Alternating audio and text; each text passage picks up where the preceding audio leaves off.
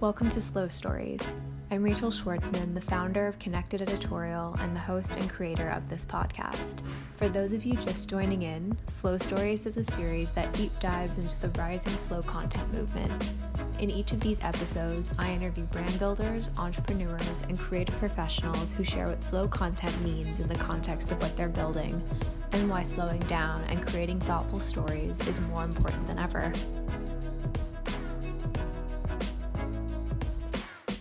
This episode begins with a story from writer Alyssa Natosi, who shares a ritual that brings her back to the present moment. Here's more from Alyssa. My name is Alyssa Natosi, and I'm a writer based in Northern Michigan. I also run a workshop called Avid, which focuses on finding ways to harness the magic of our daily rituals in order to ground ourselves, slow down, and stop scrolling. A ritual that I find myself turning to in order to slow down is the process of making my morning tea and then watching the waterfowl that live on the lake behind my house as I sip. Making tea is an analog process that requires calm attention and patience. I like to stay present, to take in the aroma of the herbs as they steep, then I choose my favorite mug and sit by the window. Mornings on the lake are always full of life. There are swans, mallards, mergansers, and golden eyes who glide through the waters, diving for food and teaching their hatchlings how to find nourishment. Sometimes the water is rough, birds bobbing and bouncing on the waves, and other times it's calm and clear enough to see their little webbed feet propel them across the shore. But day after day, they show up, because to them, the water is their universe, and it's an amazing reminder of the relentlessness of life and how we must all always show up, stay present in this world, and continue to nourish ourselves with what truly brings us a sense of energy and purpose. Thank you so much again to Alyssa for sharing. You can learn more about Alyssa's work online at alyssanatosi.com. Now here's my conversation with Coco Mellers. When the darkest part of you meets the darkest part of me, it creates light. This is one of the many incredible lines readers will find in Coco Mellers' luminous debut novel, Cleopatra and Frankenstein. In this riveting story, readers meet Cleo and Frank, two disparate characters whose chance encounter brings them closer in ways they could never have expected. Throughout the book, readers also meet Cleo and Frank's closest friends and family members, whose own stories add texture to Cleo and Frank's relationship and provide a nuanced portrait of what it means to come together, grow up, and in some cases, grow apart. At its core, Cleopatra and Frankenstein is a love story, but it's also an ode to healing, faith, and the resilience that we sometimes forget we have unless the people who love us most take our hand and remind us that there's life to be lived. For Coco, Cleopatra and Frankenstein may be a work of literary fiction, though it also calls upon what she deems emotional nonfiction.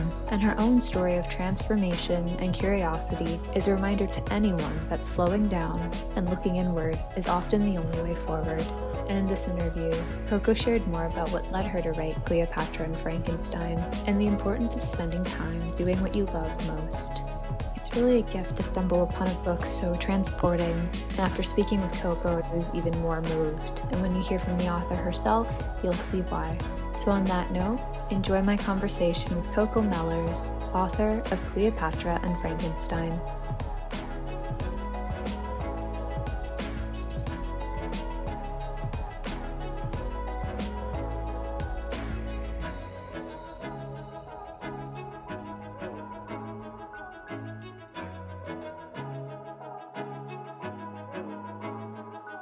I am Coco Mellers. Outside of being a writer, well, I'm a daughter and I'm a sister, I'm a wife. I'm a sober woman, I think is a big part of how I identify in the world. I feel very, very connected to that community. I'm a big reader. I take a lot of imagination walks where I walk around and listen to music and imagine things. I think that's something I do almost every day. And the things that I value are, I think curiosity and expansion. So I try to live a life where I give myself space to have things not be planned and to have my imagination move freely, which isn't always the easiest thing. And I really try my best to be kind in the world and to leave situations better than when I found them, with a lot of help from other people.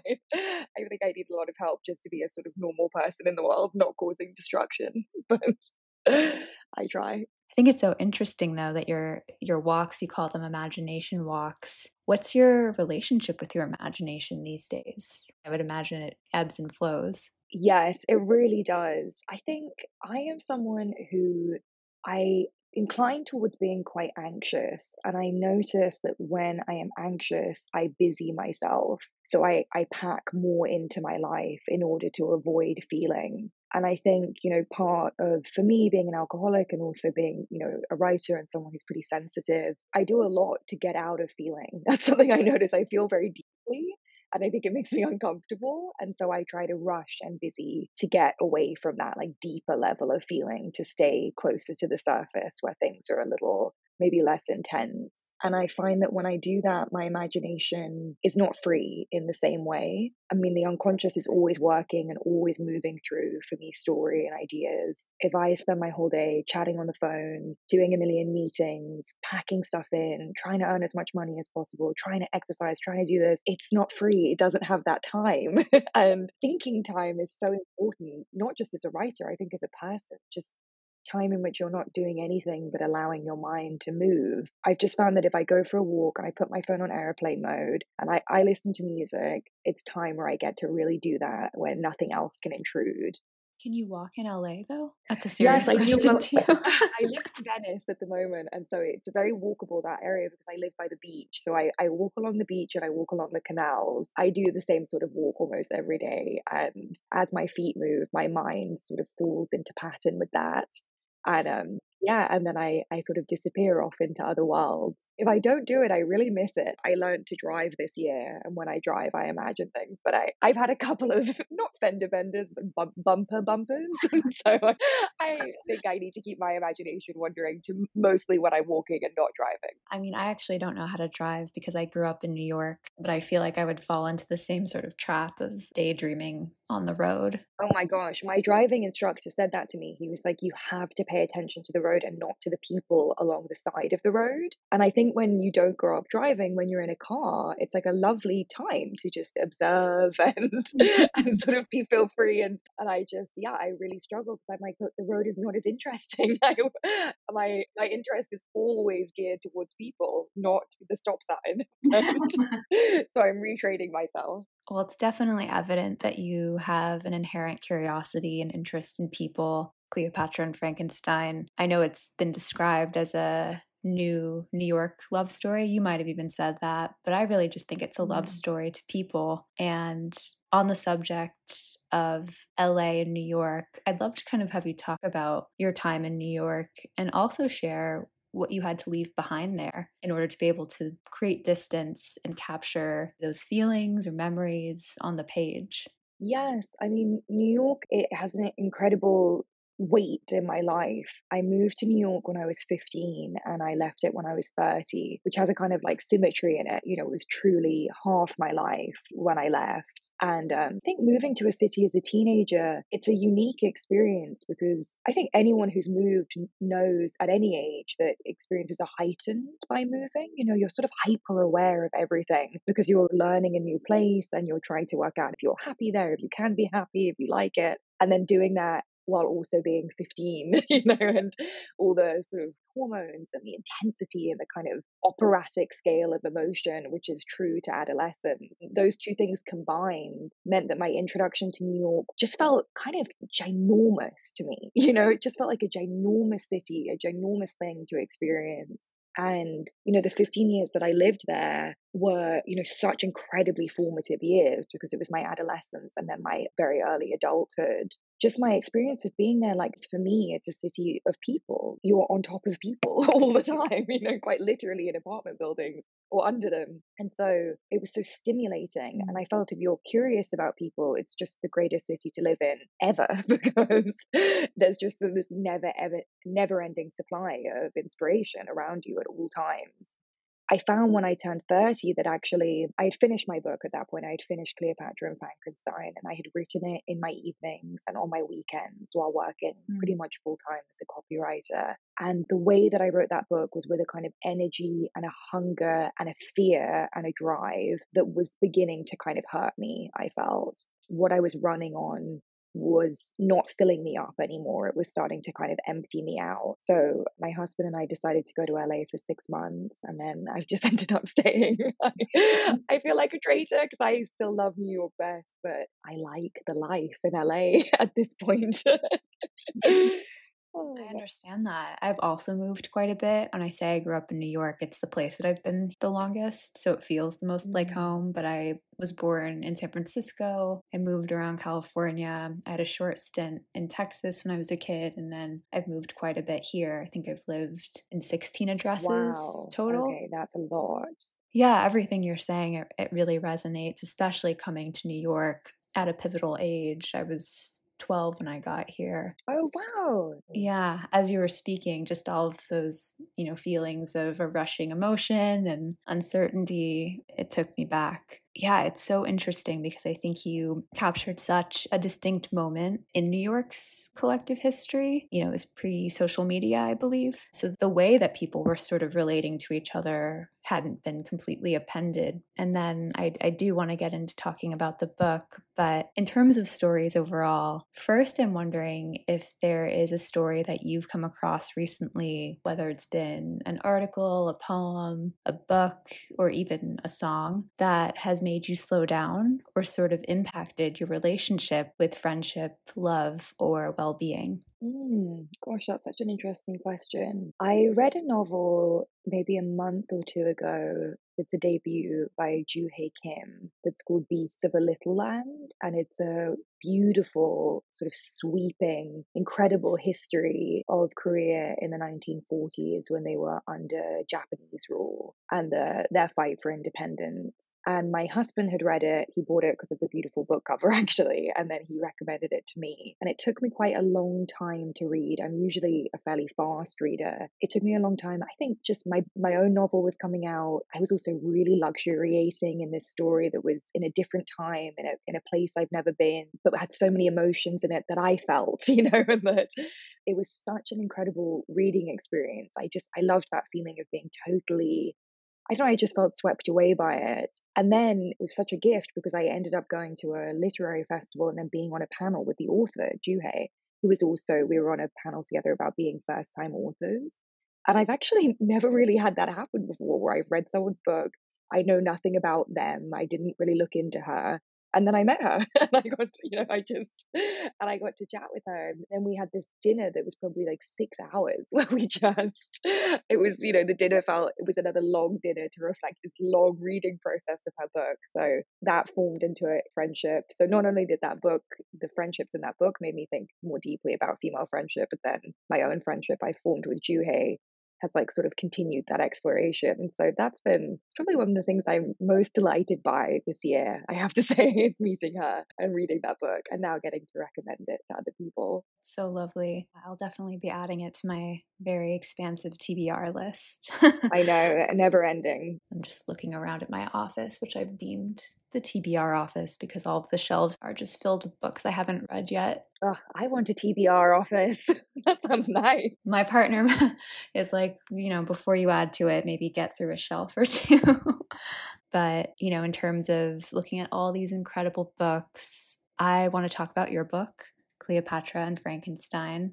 And I actually want to start with the inspiration behind the title. That alone is an element that gripped me, but I'm curious if the figures Cleopatra and Frankenstein came to you first, or were they merely a spin-off of your characters, Cleo and Frank? You know, the title is so interesting. I always thought that if I wrote a book, I would know the title, just know it from the moment I started. And this book had many titles before it was called Cleopatra and Frankenstein. And it was actually my mother who read the book and suggested that title, which felt, very fitting since she is also the person who named or titled me. So and she took it from, in the opening chapter of the novel, these two characters, Cleo and Frank, meet each other. And they have this kind of, I hope, witty banter and this sort of electrifying chemistry. They sort of tease each other.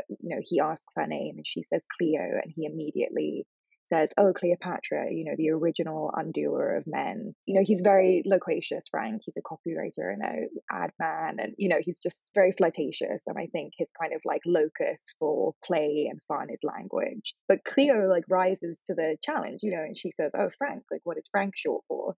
And he's like, "Frank is never short for anything. It's not a name that's short for something." And she says, "Well, Frankfurter, frankincense, and then Frankenstein." And he says, "Oh, Frankenstein, yes, that's who I am. I'm the maker of monsters." It's so interesting when you go back to a first chapter and you realize, oh gosh, the whole story was already in there right from the very first meeting.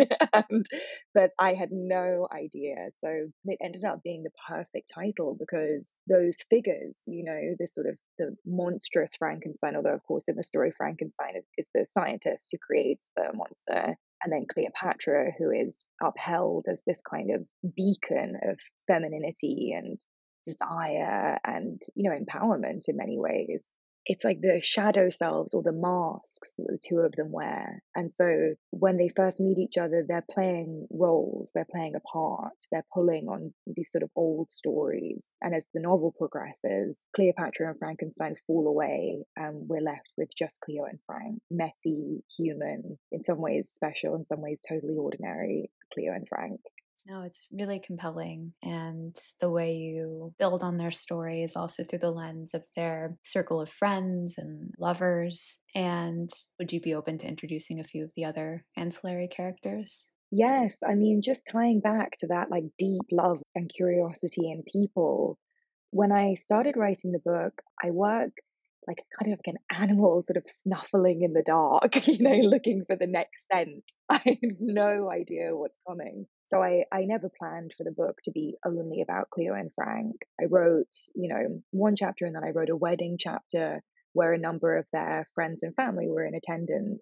And I just started to get curious about some of the other people that were there. So there's a character, Quentin, who is Cleo's best friend, who is a very prickly character, kind of spiky. And I was really interested in what he would be like, not in the group setting, when he drops his guard a little bit, when we see him a little more vulnerable. And I'm always curious about that in life. I love the difference between how we are sort of public, private, in the group, one-on-one, alone. I followed him in the next chapter into another moment of his life where sort of none of the other characters see him. And, then Frank has a little sister who is half black. She's mixed race. I was really interested in what her experience would be in this community. So I follow her into a part of her life separate from Cleo and Frank. And it just kind of kept happening over and over again. And my attention would get pulled by these characters. Santiago, the Peruvian chef that makes their wedding lunch. I ended up, in the second half of the book writing from his perspective. And he had just I loved living in his head. He had such a sweetness that a kind of innocence that I hadn't expected. And I fell in love with him. And so for me as an author, it was, I worked on this book for 5 years. So what made it interesting to me was the freedom to think, okay, like I get to live as someone else, again and again. I get to inhabit all these different voices and ways of seeing and perspectives, histories. It's thrilling. It's what makes writing fiction, I think, so incredibly exciting. Yeah, I mean, it was just compelling all throughout. And, as a reader, sometimes it'd be a bit jolting to go into somebody else's story for a moment when you think it's going to be a little bit more linear. But I found that, that's not true to life. So it was refreshing to get a sense of the through line through the lens of these other friends and family members. You did such a wonderful job of going into age differences, race, identity, and the like, But I'm curious what you think the responsibility is of writing a story that tackles these sort of different lived experiences, and also the delicate explorations of mental illness, addiction, and those conversations as well. Yes, it's not something I took on lightly. I think for this book, it would not have been true to the world to write characters who were all white or all straight or all in their 20s. That felt to me that that would have done a disservice to the community that I was trying to write about. But of course, if I was going to write a character who had a very different lived experience to myself, who, was white and in my 20s, it's something that I didn't ever want to assume about someone else's life. I don't know what it's like to live as a man, as a Black person, as a queer person. So, the way that I wrote the book is for every character that had a different lived experience to me, there was usually a handful of people in my own life who were of that identity or background, who read those chapters while I was writing them and would give me feedback if there was anything that felt like really kind of out of line or not true. And then I also had a sensitivity reader at the very end of the process read the book very specifically through that lens to make sure that I wasn't using tropes in literature that white authors sometimes use that are diminishing or cliched or trite. So that was extremely helpful. And there wasn't a huge amount of changes that came out of that, but the changes that I did make, though small, I hope had a good effect. And I'm very sort of pleased to have done that. I felt, New York is a city, like we were talking about, people are on top of each other. So it had to be a group novel for me. It had to be about the way we affect each other, whether we want to or not, that we don't live in a sort of silo. So I was just so interested and curious about that. It's a marriage story. But how does a marriage affect the people not in the marriage, as well as the people who are in the couple? And so it was sort of fascinating to me to explore. And I also think I always started with an emotion that was true to my own experience. So I started with emotional truth. And then I would give that emotional truth to another character and I would see what they would do with it, with their own life experience. So every character has part of me in them, although so many of them do things and have lived things that I've never ever lived. So it's kind of like emotional nonfiction, while the plot and the characters are very, very, very truly fiction. I think in another interview that I listened to, you mentioned that the book is an emotional biography. And I wonder how much can be said in terms of it being a spoken biography, specifically in relation to the dialogue, which is incredible and really keeps you engaged throughout. That I think, all writers have their sweet spots. It's like we all get our gifts in this life and then we get our challenges. And I would say as a writer, one of the things that comes more easily to me is dialogue. And I don't know where that comes from or why. I speak no other languages. I am horrible.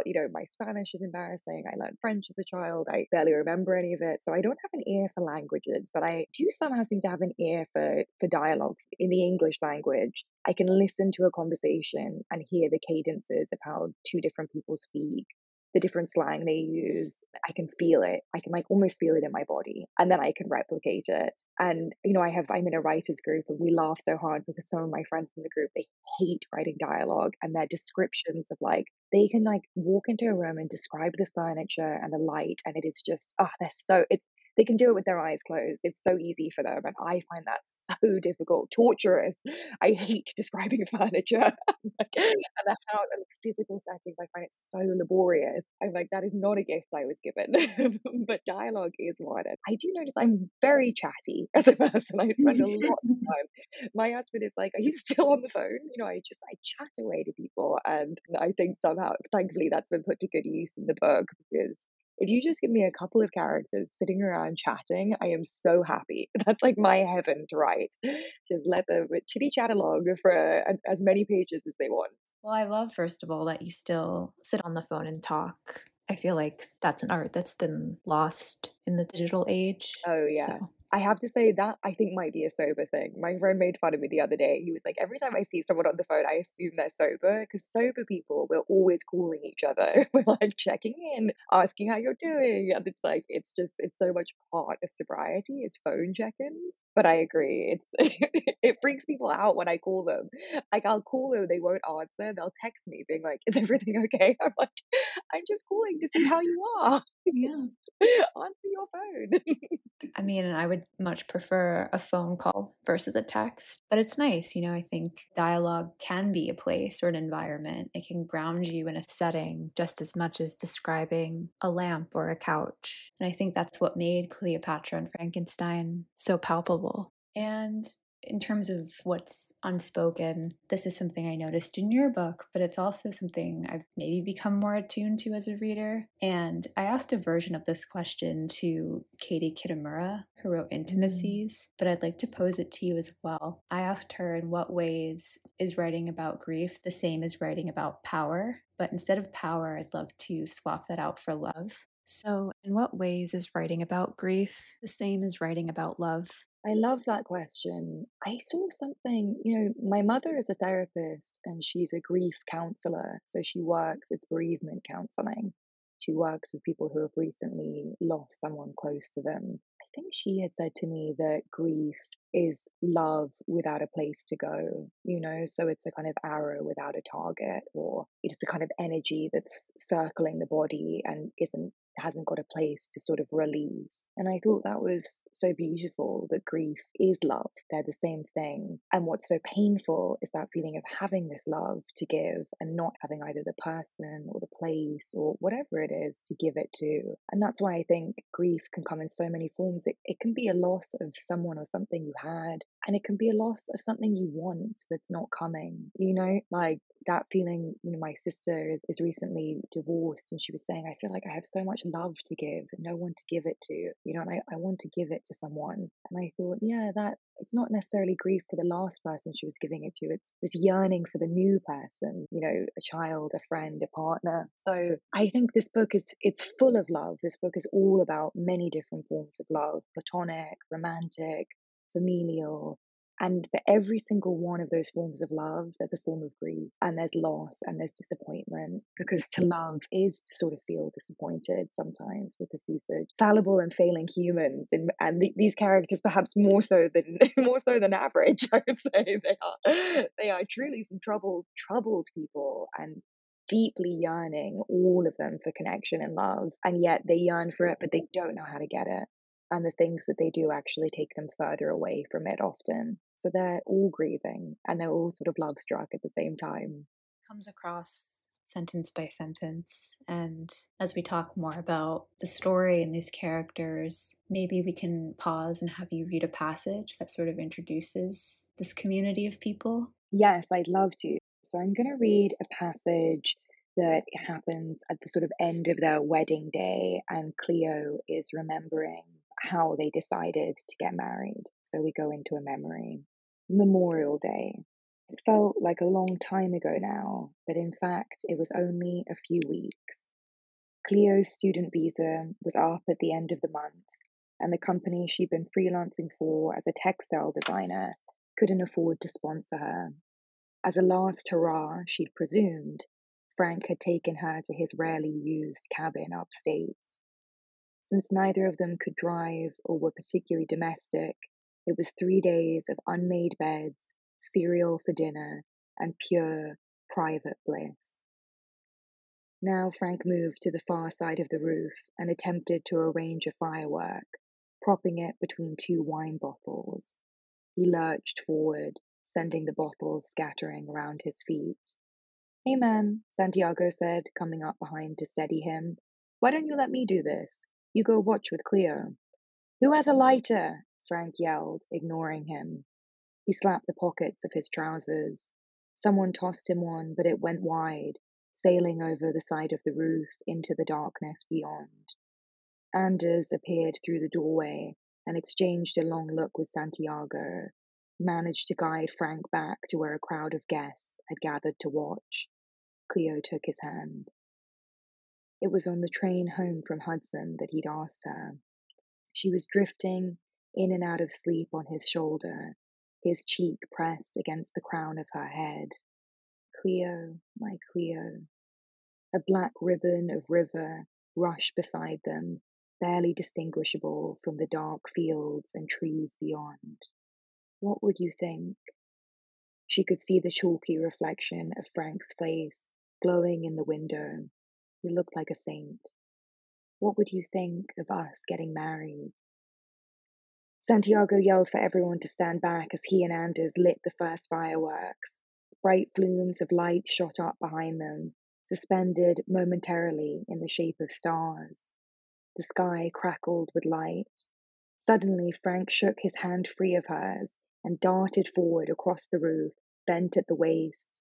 He lunged for a rocket and lit it straight from his hand, sending it off at an angle that narrowly missed Anders's shoulder. What the fuck? She could hear Anders yell as Frank ran back. He took her hand and squeezed it hard. Sparks showered down on them.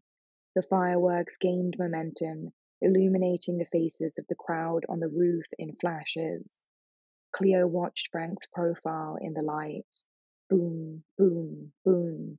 He was staring up ahead, jaw set, eyes wet and reflective. She had not told Quentin what Frank's actual vow had been. He'd surprised her by requesting to say something at the end of the ceremony, after the usual script had been read. He was noticeably nervous, his usual gregariousness gone. When he finally did speak, it was a single sentence. When the darkest part of you meets the darkest part of me, it creates light. Ooh, I have chills hearing it out loud. It's definitely a very powerful tone that's set for the rest of the book. I think, all throughout we get a sense of the different struggles or dynamics that are adding texture to Cleo and Frank's story. But something that was surprising to me was your exploration of faith, from Santiago in the chapel at LAX to Eleanor with the rabbi. There's one exchange with Eleanor that was really resonant, and you wrote that 2 of my favorite prayers are help me and thank you. And Eleanor asks, those are prayers? And he responds that those are excellent prayers. He smiles and begins to retreat, then turns back to me one more time and asks, you want to know one of my personal favorite prayers? What? Wow. That stayed with me because it is such a potent reminder that faith can also equate to gratitude in a lot of ways. And you talked a little bit about this earlier regarding the responsibilities of distilling perspectives that are different than your own. But, what is your relationship to faith? And do you believe there's a difference between being grateful versus faithful?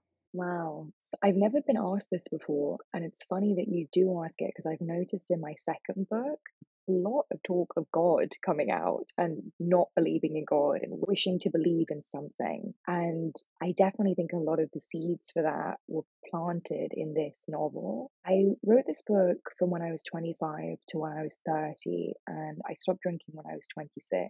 So about a year and a half into writing the novel, when I realized that I was really hurting myself, I was doing some pretty serious damage through my own addiction. And part of getting sober is, so people talk about a lot together, is a belief in a higher power, in a higher self, or in something. You can call it God, you can call it anything. And God can stand for good, orderly direction, great outdoors, group of drunks, like it can be anything you want it to be. It just has to be something larger than you. And when I sort of stopped drinking and started having those conversations, I had never in my life thought about religion or faith. I had not been raised religious. I grew up in England, which is a very non-religious country now. It's different to America. Like, no one asks if the prime minister is Catholic or Protestant. Nobody cares. I grew up in Church of England, I guess would technically be the faith at my school, which is barely registered as a religion to me at that time. And so I never thought about the afterlife. I had never thought about spirituality. And then I got sober and I started thinking, like, someone said to me, when you drink and when you take drugs and when you, whatever the thing could be, gamble, have sex with strangers, like, it's a low level search all the time for a God.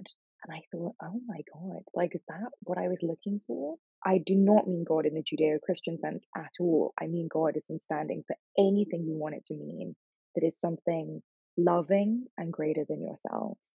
And I realized that I had been searching for something to believe in that wasn't me and wasn't man-made, wasn't sort of the city, wasn't of New York even, was bigger than New York.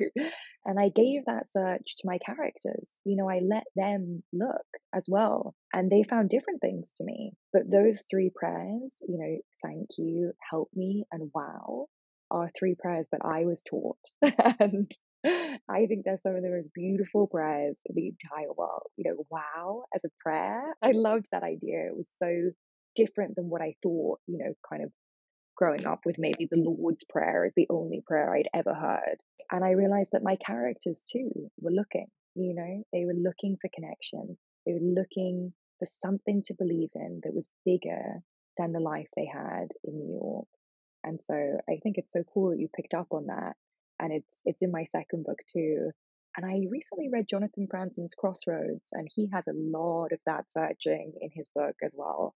And I found it wonderful to read, to see another author looking at sort of the same issues. It really took my breath away, just because so much of the dialogue wasn't necessarily light, but there was this sort of wit and like bravado. And reading Eleanor's sections in particular, it's funny that you say that it's something that's bigger, but at the same time, her mother, I forget where in the book this is, but she equates love to being a grounding force. And that's sort of what I felt when reading those prayers. It almost seemed like that was a moment where each character got to kind of return to their body in a way versus searching.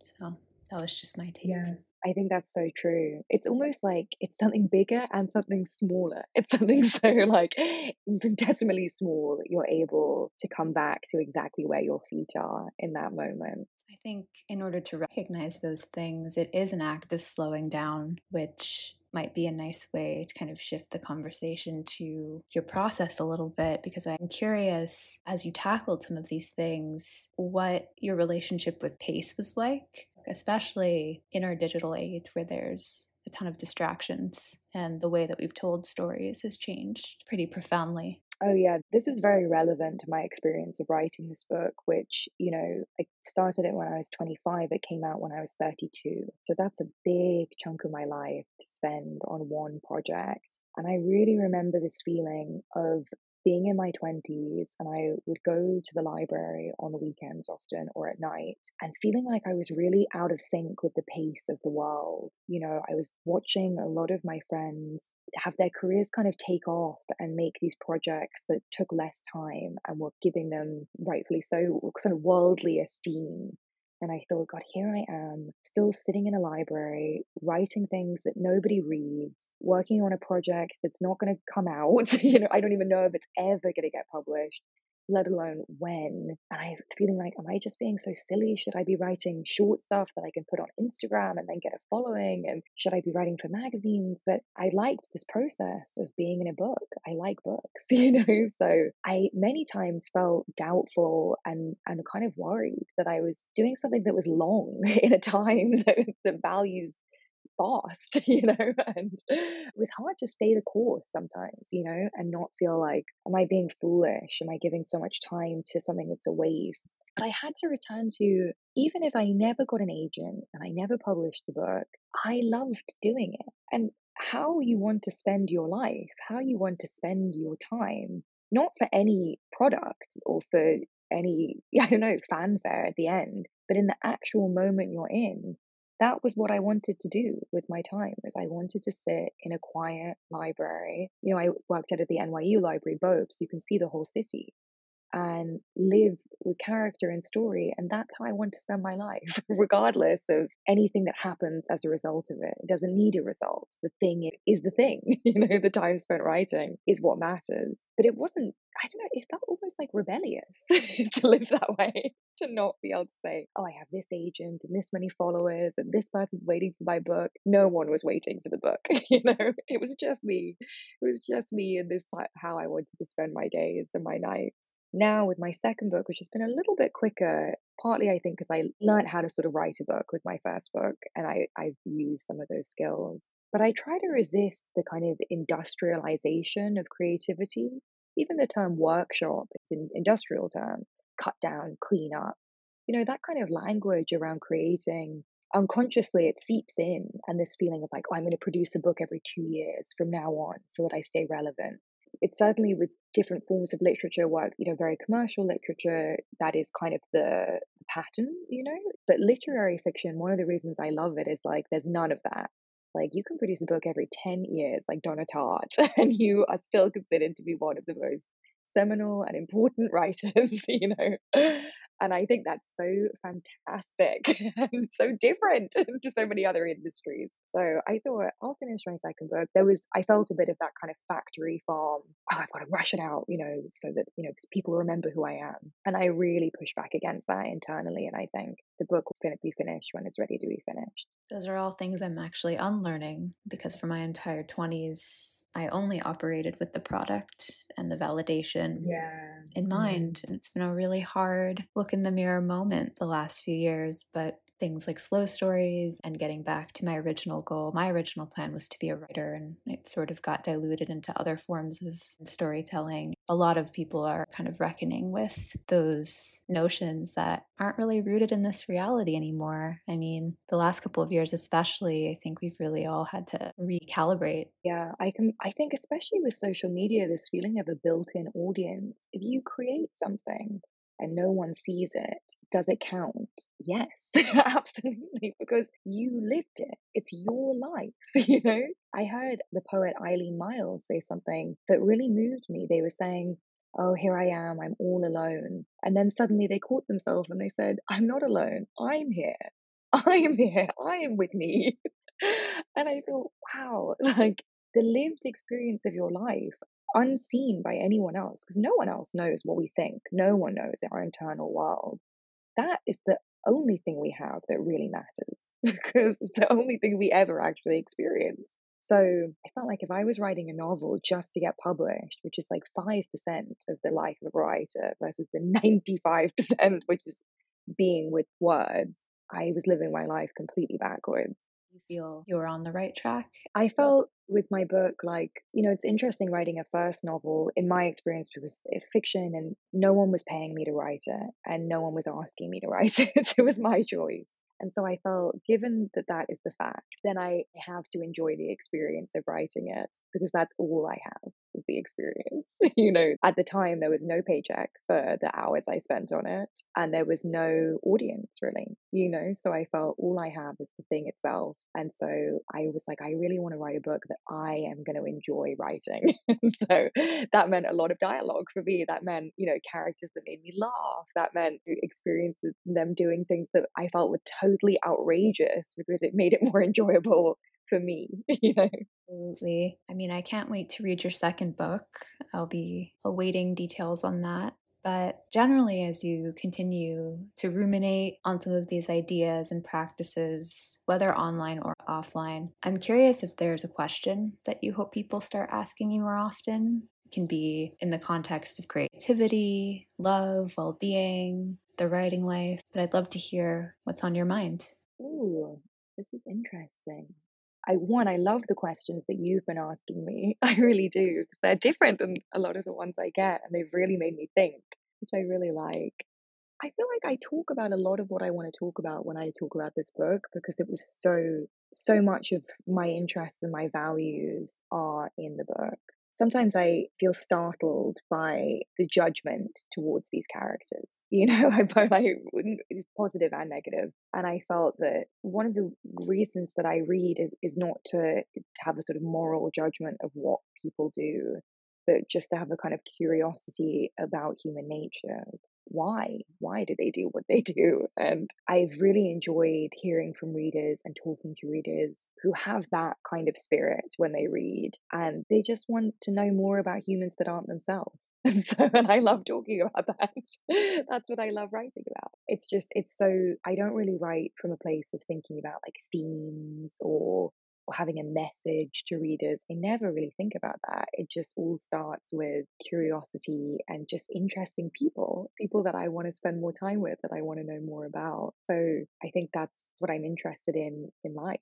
I noticed that when I was younger, I tried to write about the things I thought I should write about, that I thought would make me impressive. But I found that the best things to write about are the things you like to talk about. So if you pay attention to what you're chatting about, those are probably good things to write. And I was just chatting, not in a gossipy way, I hope, but I would just chat about people. I would chat on the phone to my friend about like whether or not she should stay in her relationship or how she felt about her mother coming to visit. And that was what I talked about. So I thought that's probably what I should write about. Do you read your work after? I do. I mean, this book I do sometimes. It was nice to read aloud the part you asked me to read because I've never read that section aloud before, actually. I read it sometimes to pick what I'm going to read at readings.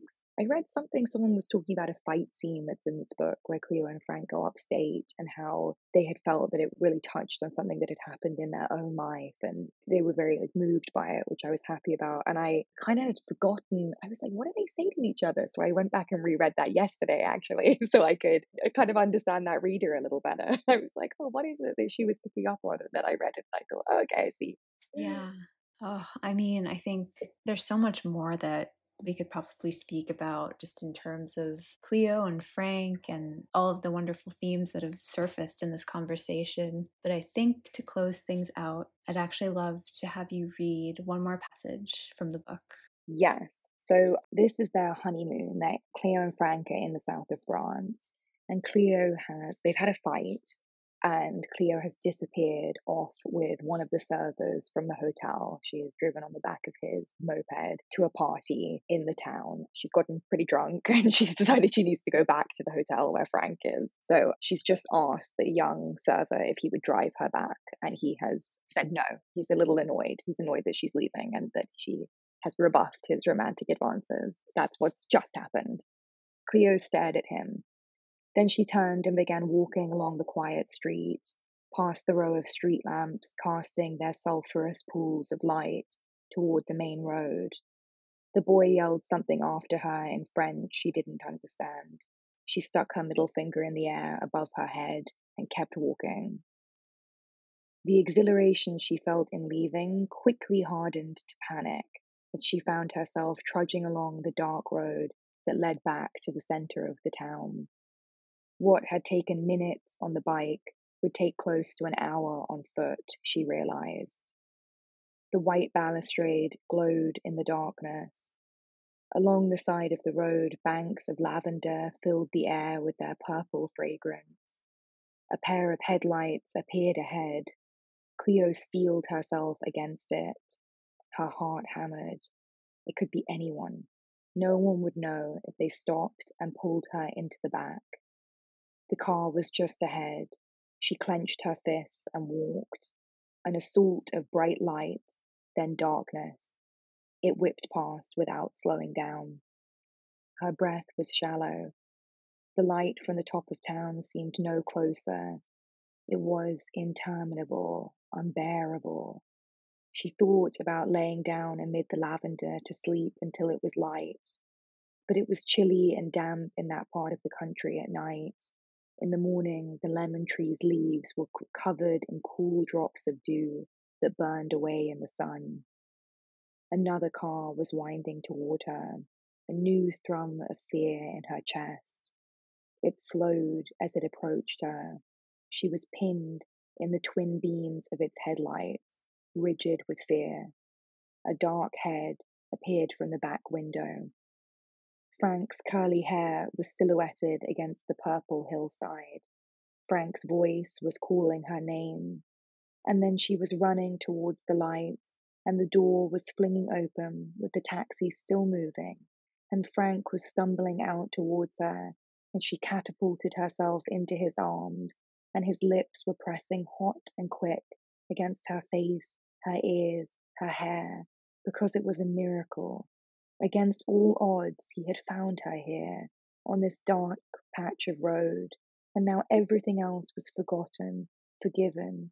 All that mattered was that he was here, holding her close against his familiar chest, and she knew what it was to be a miracle. Later, as they lay naked in each other's arms, the mosquito net breathing softly around them, Cleo turned to his profile. "Frankenstein," she said, tracing his nose with her finger. "Cleopatra. Are you okay?" "From the dive?" he asked. "Not a scratch." "No, I meant generally." He turned to face her. "I was just stressed about work. We're over budget for the year already, and I'm being forced to hire this new copywriter because she's a woman." "I wasn't asking about work." "Then what?" "Never mind." She turned to flick off the bedside lamp. "Why did you take that bet?" she asked in the darkness. Frank pulled her closer. "Story, Clay," he said. "It's a damn good story."